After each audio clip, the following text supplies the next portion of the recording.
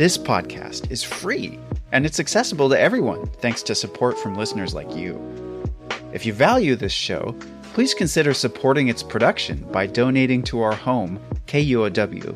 It only takes a minute to give, and you'll be helping to support the production of this podcast. Make a donation at kuow.org or follow the link in the show notes. And thanks! It all started with a single drop of water around 13,000 years ago. A glacier high up in the mountains started to melt. That steady drip became a trickle and eventually a river. Birds, insects, mammals and fish began to call it home. An ecosystem was born and life began to flourish. For thousands of years the river flowed free from 5,000 feet up in the mountains down into the Strait of Juan de Fuca on the edge of the Pacific Ocean. Until 100 years ago, a moment ago in the life of the river. But in that moment, everything changed. A dam was built, 2 dams to be exact, and the water of the Elwha River in Washington state was halted. For human progress, hydroelectricity, for human life. But life as the river knew it started to crumble. And as the dams were constructed, the ecosystem became dismantled. But a river is patient. What came next is an amazing story of nature's resilience and the wonder of what's possible when we set back the clock on a damaged ecosystem. From KUOW in Seattle, I'm Chris Morgan. Welcome to the Wild.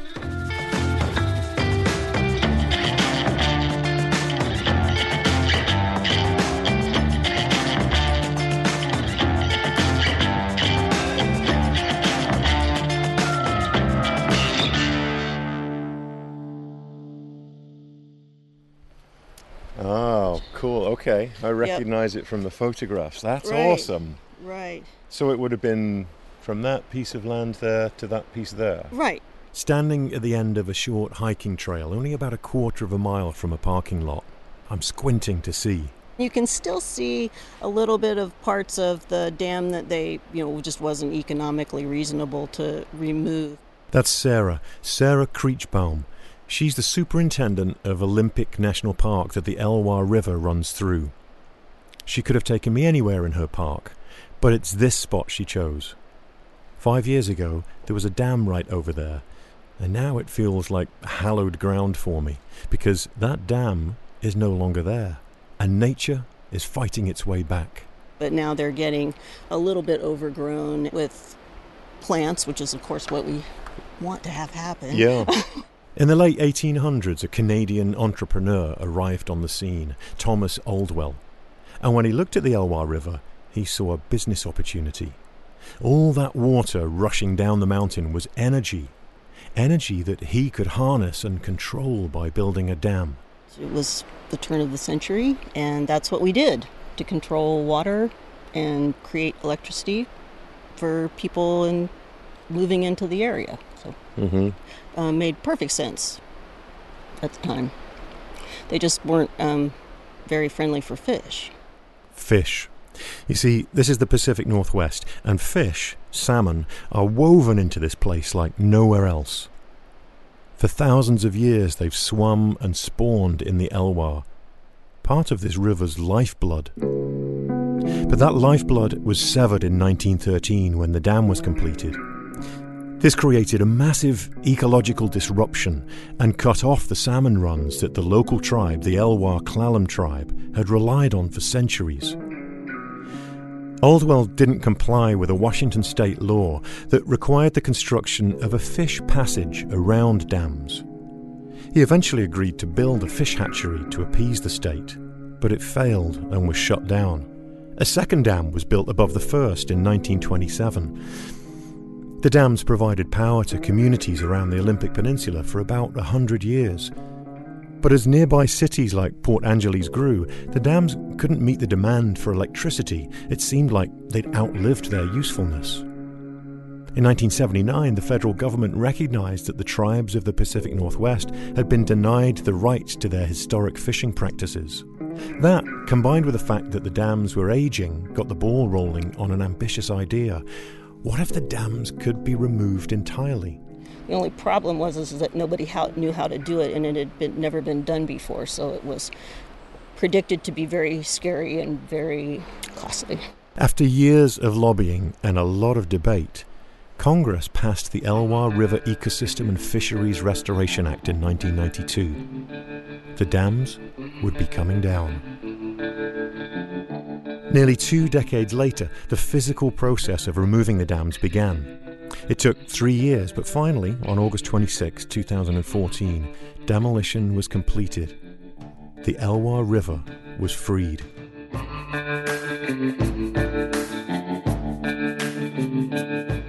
Suddenly, more than 70 river miles of pristine spawning habitat were available to the fish. The removal was the largest line-item construction project in the history of the National Park Service, $325 million. But looking at this site now, you wouldn't know that a giant concrete slab used to stand right here. It's just extraordinary to move back and forth in your mind between what was and what is now. I wish people could see the huge beaming smile that's on your face right now, yeah. This feels odd to me in such a wonderful way. It's strange but so thrilling to see something natural restored instead of destroyed. And for an ecologist like me, I'm dying to see what's happening, how this river's ecosystem is changing. That's sort of the fun part.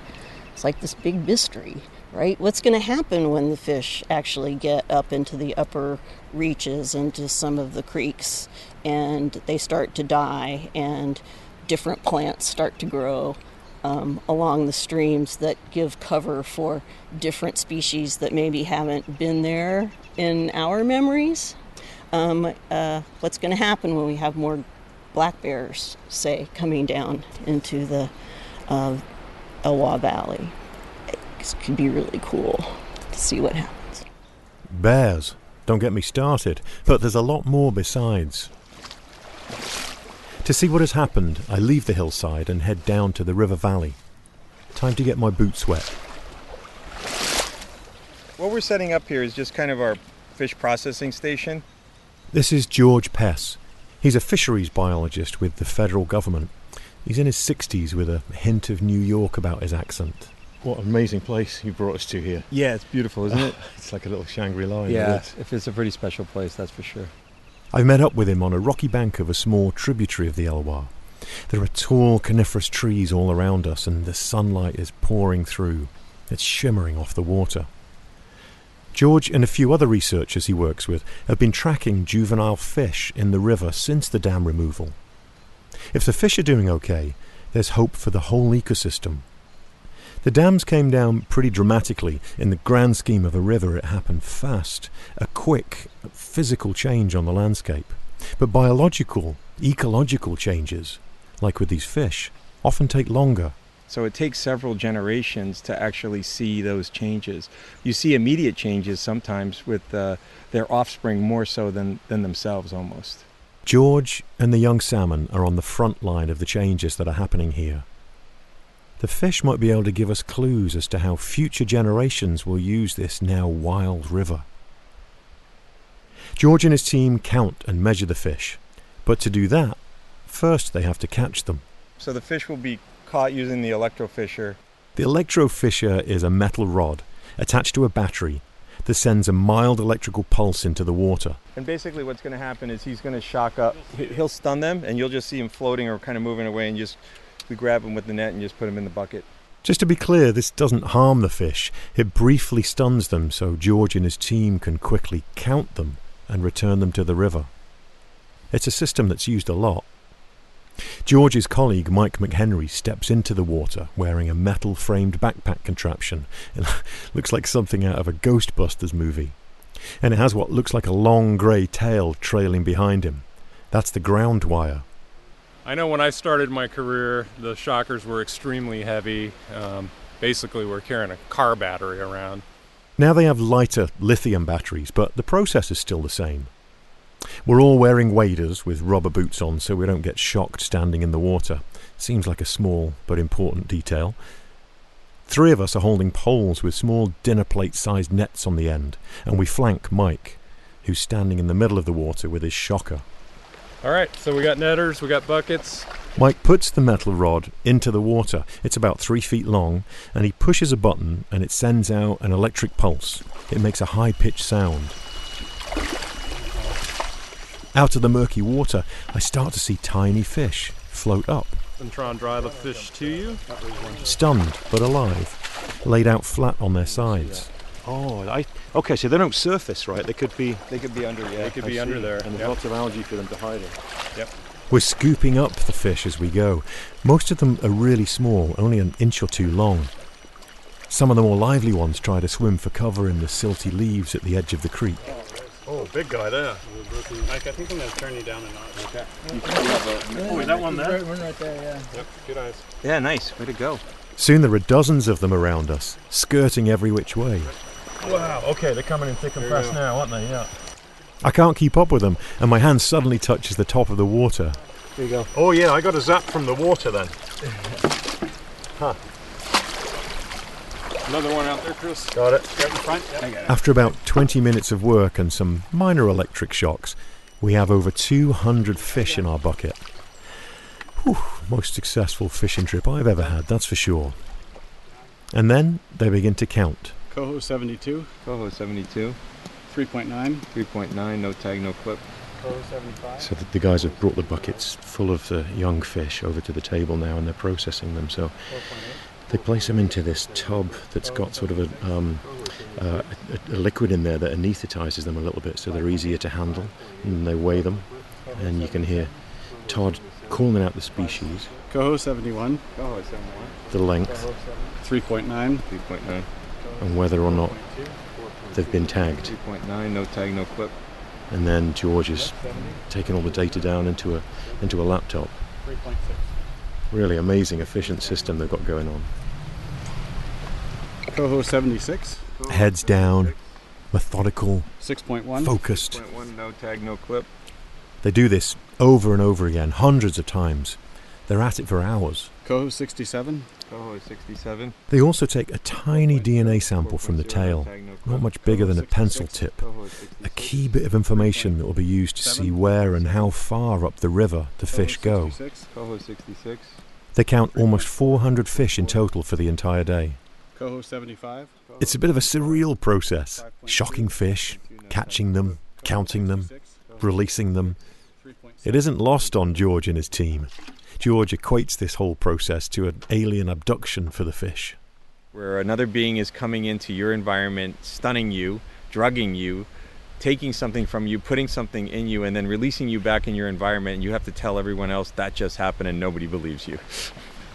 You just... Whatever you say there. That's what you told your wife because you were at the bar. We know. Okay, back to business. Coho 64. Coho 64. 3.4. 3.4, no tag, no clip. And the fish are coming Coho back. 68. When the dams were in place, only about 500 to 2,000 Chinook salmon were returning each year. Now that number is about 7,500, up to 15 times more. For the lower Elwha Clallam tribe, salmon have always been an essential part of their livelihoods. To help bring salmon back to the Elwha, they placed hatchery-raised salmon in several of the tributaries connected to the river between where the dams used to be. Unlike farm-raised fish, hatchery salmon are raised specifically to be released back into the wild. In the first 2 years since the dams were removed, George and his team found that almost all the fish coming back to these areas to spawn were the offspring of those hatchery fish. But that's changing. Now what we're seeing is that less than half of them, or maybe even 2/3 of them, are not that. So in other words, those fish start to basically call that home and start to utilize those areas. Meaning new wild fish that were not born in the hatchery were coming back. They've rewilded themselves in some ways. Yes, absolutely. That's fascinating, and in just a short order as well. Within one generation, really. Yeah. Ah. So it's pretty amazing because the life of a Chinook a coho is about 3 years, essentially 2 to 3 years. In other words, the coho salmon are learning quickly about the availability of all this new river habitat, that 70-mile stretch. So some of these stray fish, the ones that stray, are kind of the pioneers for their species, right? Pushing on in. Absolutely. And really what's interesting too is that males will stray more than females because they're always looking for females. So really it's when the females kind of establish areas, that's when things start to change. Coho 71. Coho 71. As with most wildlife species, it's the females that are most important. They're the ones that bring new life, after all. Then, as we're counting, we find something really special, a yearling Chinook salmon. Oh, that's so cool. This is a discovery that would have been very unlikely before the dam removal, and it all has to do with something known as life history strategy. Bear with me, I'm going to get all ecological on you for a moment. A life history strategy is an ecological term that basically refers to an animal's life cycle, how often it breeds, how it survives, and the pattern of its life. Different groups within the same species can have different life history strategies. And now that the dams are gone, the river is seeing a reawakening of new life history strategies form, and the yearling Chinook is a perfect example of that. Before the dams were removed, young Chinook only had access to the lower reaches of the dam. The water was warmer, so typically they would hatch, spend 2 or 3 months in the river, and then head out to the ocean. But now, with access to the cooler, upper reaches of the Elwha, some Chinook are staying in the river longer. This allows them to grow slower and bigger. And it creates more diversity among the population, which means a better chance the population will remain strong. That's why this group was so excited to find a yearling Chinook in their count. George equates it to having a diverse financial portfolio. If you have a certain amount of money, you don't want everything to be in stocks. You want it to be in stocks and bonds and mutual funds and land, because any type of financial disturbance can affect you. So the stability comes from having that diversity, so that if stocks go down, bonds might go up, so your overall net is okay. It's the same thing with populations of animals. Other species along the Elwha are developing new life history strategies as well, like the American dipper.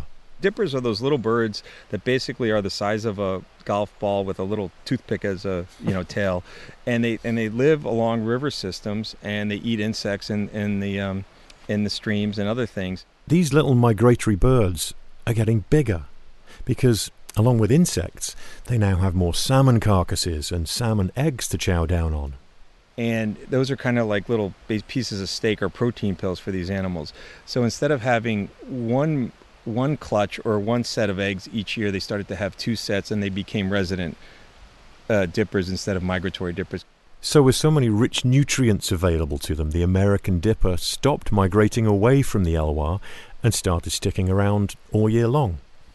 And they had more young, so their life histories are changing too, because of the fish. I think that the increase in the amount of different life histories that we're seeing, the increase in the numbers of fish, the increase in the distribution of where we're seeing them, all point to one thing, and that means if fish are utilizing areas and they're healthier, then that means that the ecosystem is actually responding. Hey, my name's Claire McGrain, and I'm a producer for Seattle Now, KUOW's local news podcast. There is a lot happening in our region, and it's a lot of work to keep track of it all. We'll get you caught up on the latest news and take a deep dive into something happening around the city, all in under 15 minutes. Get a morning walk in or grab a cup of coffee and start your day with us. Learn something new and connect with our city by searching for Seattle Now wherever you get your podcasts. As we're hiking back to the truck, we make another surprising discovery. Beauty. So big. A male Chinook salmon that has died naturally after coming back upriver and spawning. It's just huge. I can't believe the size of him. I'm 6'4", and he's longer by about 6 or 8 inches than my leg. Yeah, I'm guessing he was 30 pounds when he was in his prime. Yeah. And I mean, if you could see this fish, I mean, it's not a small creature. This is not something you catch on the end of a line in England, you know. This is... The dams were down by 2014, and in the life cycle of a Chinook, They return to the river from the ocean after 4 years on average. So if you do the math, this fish could have been the offspring of some of the first fish that had got up here in 2015, and this could be, basically one of the returns, one of the offspring from one of the original colonizers. It's amazing, right? So this is like this guy is on the frontier of bringing back the salmon population here, Could right? very well be. And one of the first ones, effectively. Yeah. This fish can be a sign that the system is working. It's a lesson that more often than not, we just need to get out of the way and let nature do her thing. These fish are doing what they're supposed to do. They've been doing it a long time, about 120 million years, so I think they know what to do. And over that time, over that 120 million years, they've become core to their ecosystem. Studies have shown that through the course of their life cycle, salmon benefit over 130 species of insects, birds, fish, and mammals.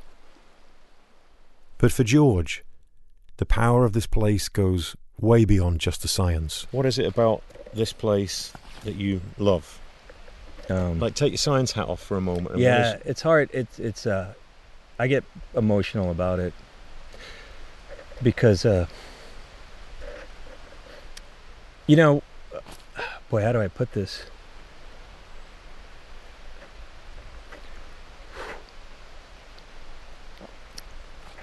This place and my personal part of it,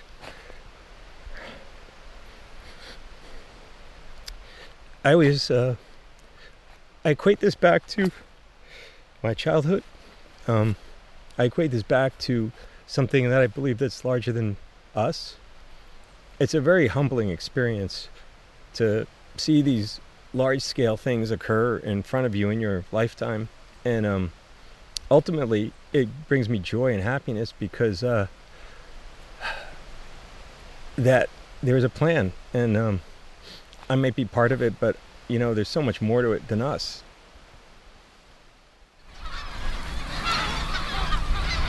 You see the eagles? I meet up with Robert Ellefson, an elder with the lower Elwha Clallam tribe. He's also a trained biologist and runs the fisheries management program for the tribe. We're strolling across a sandy beach towards the mouth of the Elwha River, where it spills into the sea, and he's excited to share the place with me. I'm surprised by what he shows me first. We got a prolific number of surfers out here now. They're coming back. That's all part of the ecosystem. Yeah. No, they are very helpful, and they're generally very respectful. That's awesome. Of the environment. Oh, who'd have thought? Pull the dams down, bring the surfers back. The surfers are back for a very specific reason. You see, this sandy beach we're walking on didn't used to be here. After the 2 dams came down, it released 33 million tons of sediment. 100 years' worth that had been building up behind the dams that has literally reshaped the topography of the land. Insta-beach. So can you point to the river mouth? Where you can't even see where it comes out. No, you can't even see the river mouth. It's a half-mile walk that way. We'll walk down here. It's easier to walk on the beach. But okay. This whole area used to be a rocky shoreline. The new beach is almost a mile long and full of soft, dark sand. The sand and gravel was almost non-existent. That's hard to believe. Yeah. Interesting. Oh, it's so... You can feel how dynamic it is, it feels like a brand new place in some ways, right? Nature taking control again. And it's not just the surfers that have repopulated this beach. Just a year after the dams were removed, Dungeness crabs started to show up in the seawater at the edge of the new beach. By the next year, they were out there in such numbers that some of our tribal members and some of the state harvesters started harvesting and making money out here off the beach in front of all this sand and gravel, because that's what they need to dig into to protect themselves. They need it for protection against the hard currents out here and from predators. It's quite hard to get your head around that a liberated river can result in new habitat that saltwater crabs now call home.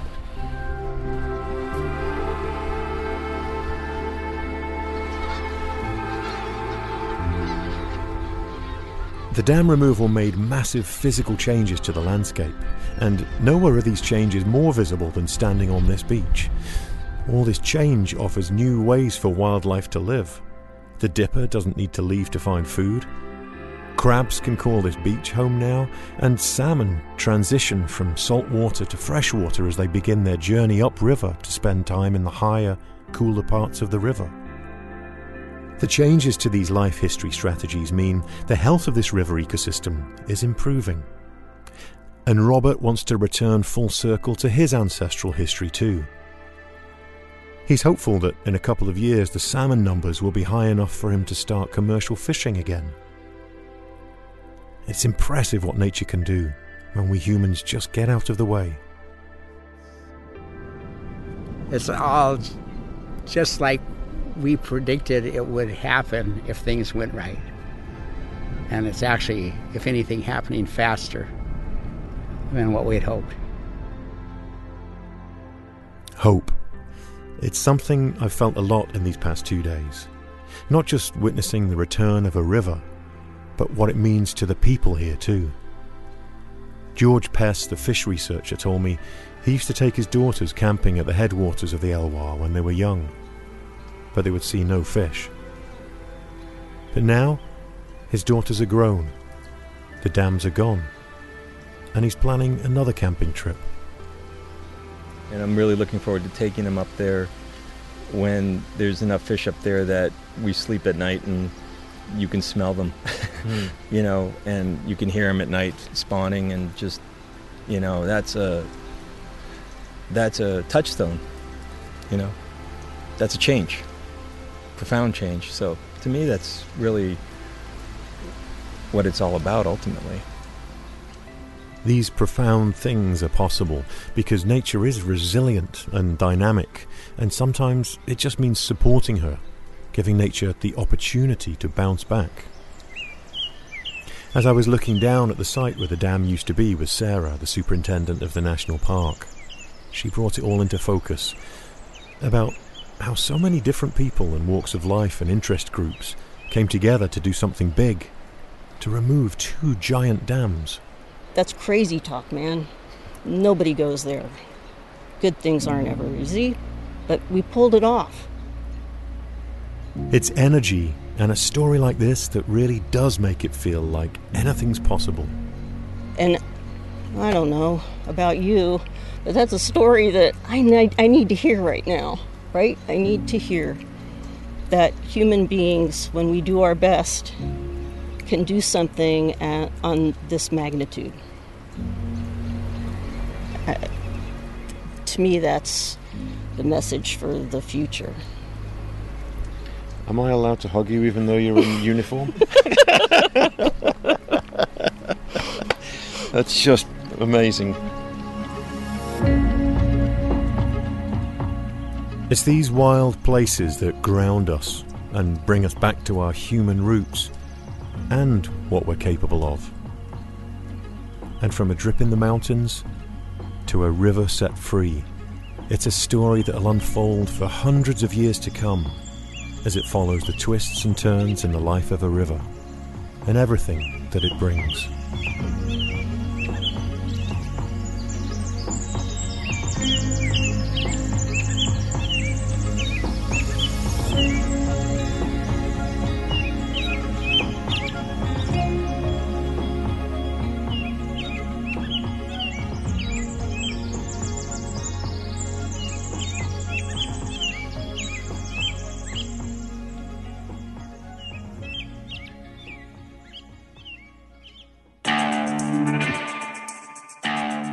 We'll be sharing some amazing photos of the Elwha River restoration taken by our photographer Megan Farmer. Thanks, Megan. Check them out on our Instagram @TheWildPod. If you enjoy The Wild, and I hope you do, I'd like to ask you to tell 2 friends about the podcast and encourage them to subscribe. The more listeners we have, the more episodes we'll be able to produce. Thank you. On the next episode of The Wild, we'll take a look at the transformative power of coming face to face with a wild animal. Suddenly, I stop in my tracks because I'm stopped by 2 blazing eyes that are looking right into mine. right in front of me, on the path. The Wild is inspired not just by nature, but by people who work in it, love it, protect it, including organizations like Washington's National Park Fund. I want to give them a special thanks for their help with this episode. We've got a link to their website as well as other resources at thewildpod.org. The Wild is a production of KUOW in Seattle in partnership with my work at Chris Morgan Wildlife. Our producer is Matt Martin. Jim Gates is our editor. Our production team includes David Brown, Juan Pablo Chiquiza, April Craig, Daya Oxley, Tio Popescu, Maria Powell, Brendan Sweeney, and Jeannie Yandel. Our theme music is by Michael Parker. Thanks, everybody. I'm your host, Chris Morgan. Hey, my name's Claire McGrain, and I'm a producer for Seattle Now, KUOW's local news podcast. There is a lot happening in our region, and it's a lot of work to keep track of it all. We'll get you caught up on the latest news and take a deep dive into something happening around the city, all in under 15 minutes. Get a morning walk in or grab a cup of coffee and start your day with us. Learn something new and connect with our city by searching for Seattle Now wherever you get your podcasts.